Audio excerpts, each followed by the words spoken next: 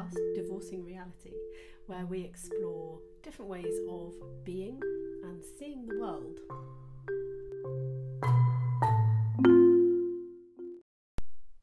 In today's episode, I'll be talking about a little bit about the background behind why I have turned up in the coaching and therapy space. I'll be talking a little bit about my story, about what's behind that, and about the ways that I work with people in order to facilitate change and to have them really improve their lives, have things be different, and to start to step into their power. Hello and welcome to my podcast.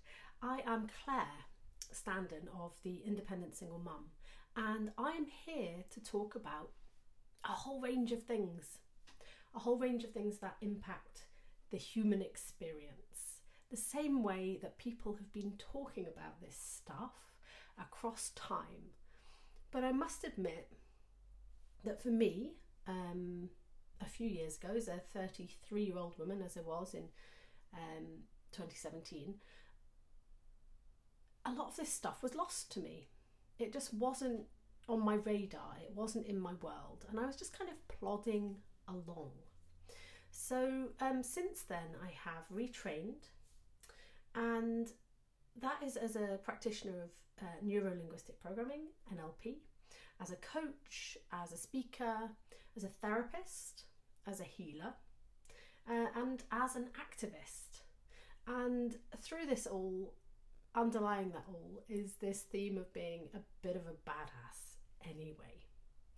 So what I want to do is to bring some really interesting ideas that have fundamentally changed the way that I view my life, the way that I view other people's lives, and the way that I live my life, and to just to see if some of those ideas might make a difference for you listening here today.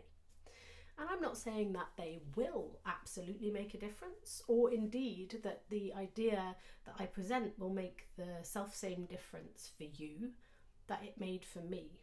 But what I am interested in is new and interesting ways of looking at things, new and interesting ways of thinking about things.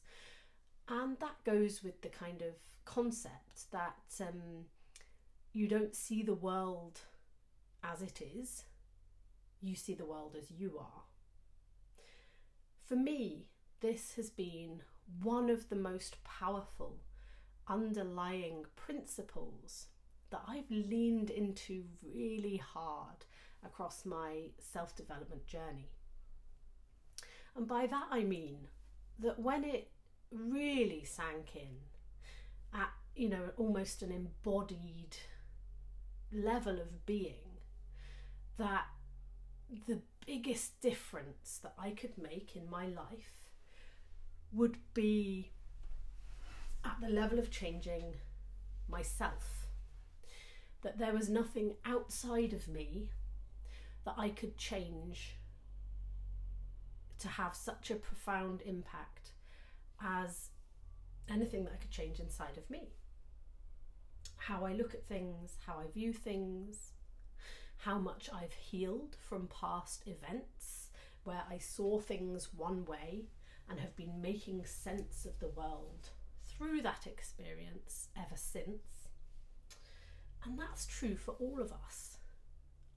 I've heard that described as like a life library, as if everything that ever happened to you is written on the pages of your book. This is actually kind of depicted really beautifully in the Disney Pixar film Inside Out. That we have memories that connect us to our past in the form of thought, and they can seem really permanent, so much so that it can feel like, and I do mean really feel like, what happened was exactly as we remember. But from my work as a therapist and in my deep inner work myself, I know that in fact your memory is more like a pinpoint of how you made sense of things at the time than it is really a depiction of the past, the true past. Because the past doesn't exist. That's something to really wrap your head around. Once it's gone, it's behind us, as they say. The past doesn't exist. Now, this is a difficult thing to talk about in the context of trauma. And honestly, because up until last year I hadn't experienced any major trauma in my life, you know, the usual things that I would call trauma had happened, you know, but limited to losing loved ones, and not unexpectedly but through old age, you know. Probably the biggest traumatic event in my life up to that time last year would have been, you know, traumatically suddenly losing my very beloved dog. As a former veterinary nurse, I don't belittle that as a trauma, because that is a huge one for a lot of people. You know, the creature that loves you unconditionally. And that's the thing. Last year, I was, and I, you know, a lot of people would put a precursor of this, of a kind of a trigger warning. Maybe I will in some of the written literature, but I'm not going to go into any terribly great detail. You can rest assured. But last year I was subject to a sexual assault. And that happened during the pandemic, which, you know, I mean, I'll be slightly acerbic about it. It's quite an impressive feat to, you know, experience a sexual assault during a pandemic. But essentially I went for a massage, my first out of lockdown, holding a lot of tension in my body, having homeschooled and, you know, attempted to make work happen, with pretty much full-time childcare duties, etc. So I went for a massage with somebody that I knew and had massages from before, and he, for some reason, decided that this was the time that he would attempt to provide extra services, which I was not up for and had not requested. And that is obviously a huge trauma. Now, I'm very, very lucky. I count amongst some of my friends some of the top trauma therapists in the UK, some of the most incredible body workers, some of the most incredible NLP practitioners, hypnotherapists, and they tripped over themselves to help me. And I sought out the help that felt empowering to me at the time. Now, I'm very aware that for most people undergoing any kind of trauma, difficulty, not only do they not have that network, those people reaching out to them or in their contacts, not only that, but they don't know that this kind of healing is possible. For me, as a therapist, as a coach, that is one of the huge things that drives me forwards. Because I know fine well that had I experienced a sexual assault in August of 2020, and with the collective trauma of the pandemic, with being self-employed, with, you know, having my kids to homeschool with me with very little time to myself, and all of that going on, I know that I would not have been okay. Not only would I not have been okay, but that not being okay as a single mum transfers onto my children. And, I could carry a lot of anger and resentment towards the guy that did this. I in many ways I still do. But I've also had the very empowering opportunity to not have this torment me in the way that, pardon me, I'm so sorry, in the way that a lot of traumatic events like this torment people for a lifetime. Now, there are ongoing things that this has highlighted to me, about intimacy, about sexuality, about pleasure, about romantic love, sex, all sorts of things that this highlighted for me, that retrospectively, I could say I'm actually grateful for the opportunity, albeit not grateful to the person, for this opportunity to unearth some stuff that was actually very useful to heal from. But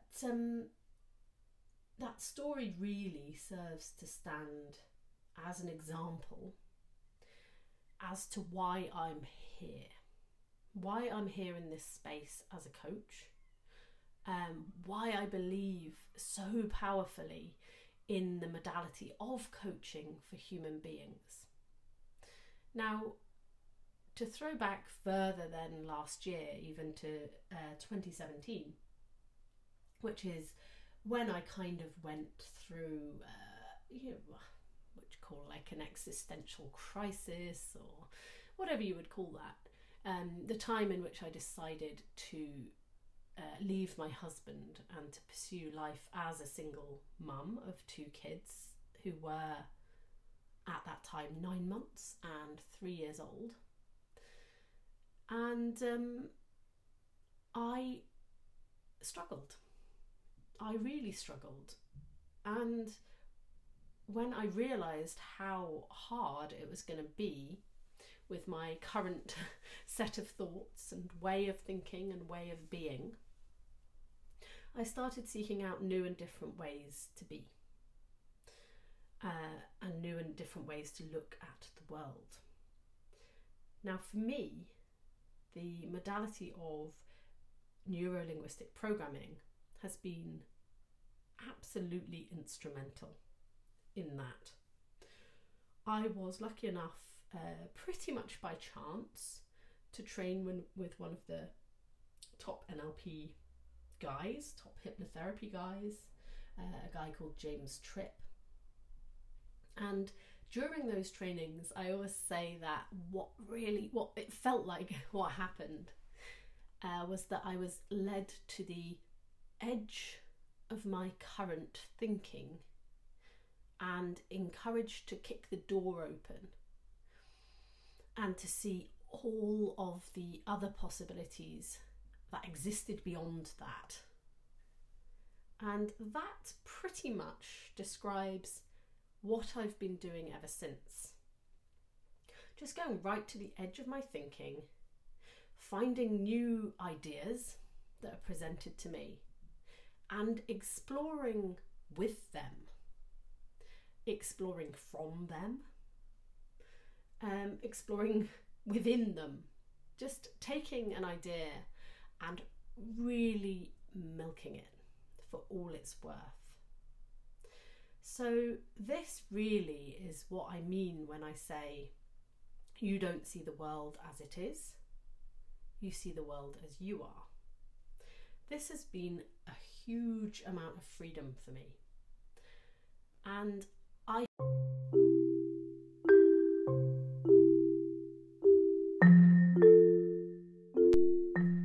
thanks so much for listening. You can look me up. I am on pretty much all the platforms. I'm on Instagram and Facebook as The Independent Single Mum, and also Rising Strong. And I have a website, www.theindependentsinglemum.com. Now, if having listened to me, if having heard some of my ideas about how things work, some of the ways in which I work, interest you, if your interest is piqued, then please go ahead and go to my website and look at ways in which you can work with me. I will be continuing to offer a variety of group coaching, different ways of connecting with you, and I will also always offer the more transformative, deeply powerful modality of one-to-one coaching, which is the way that I work with most of my clients right now, in order to facilitate the healing that you might want to explore. And so yeah, you can also email me at claire@risingstrong.me or claire@theindependentsinglemum.com. Thanks so much for listening today, and I look forward to connecting with you again soon.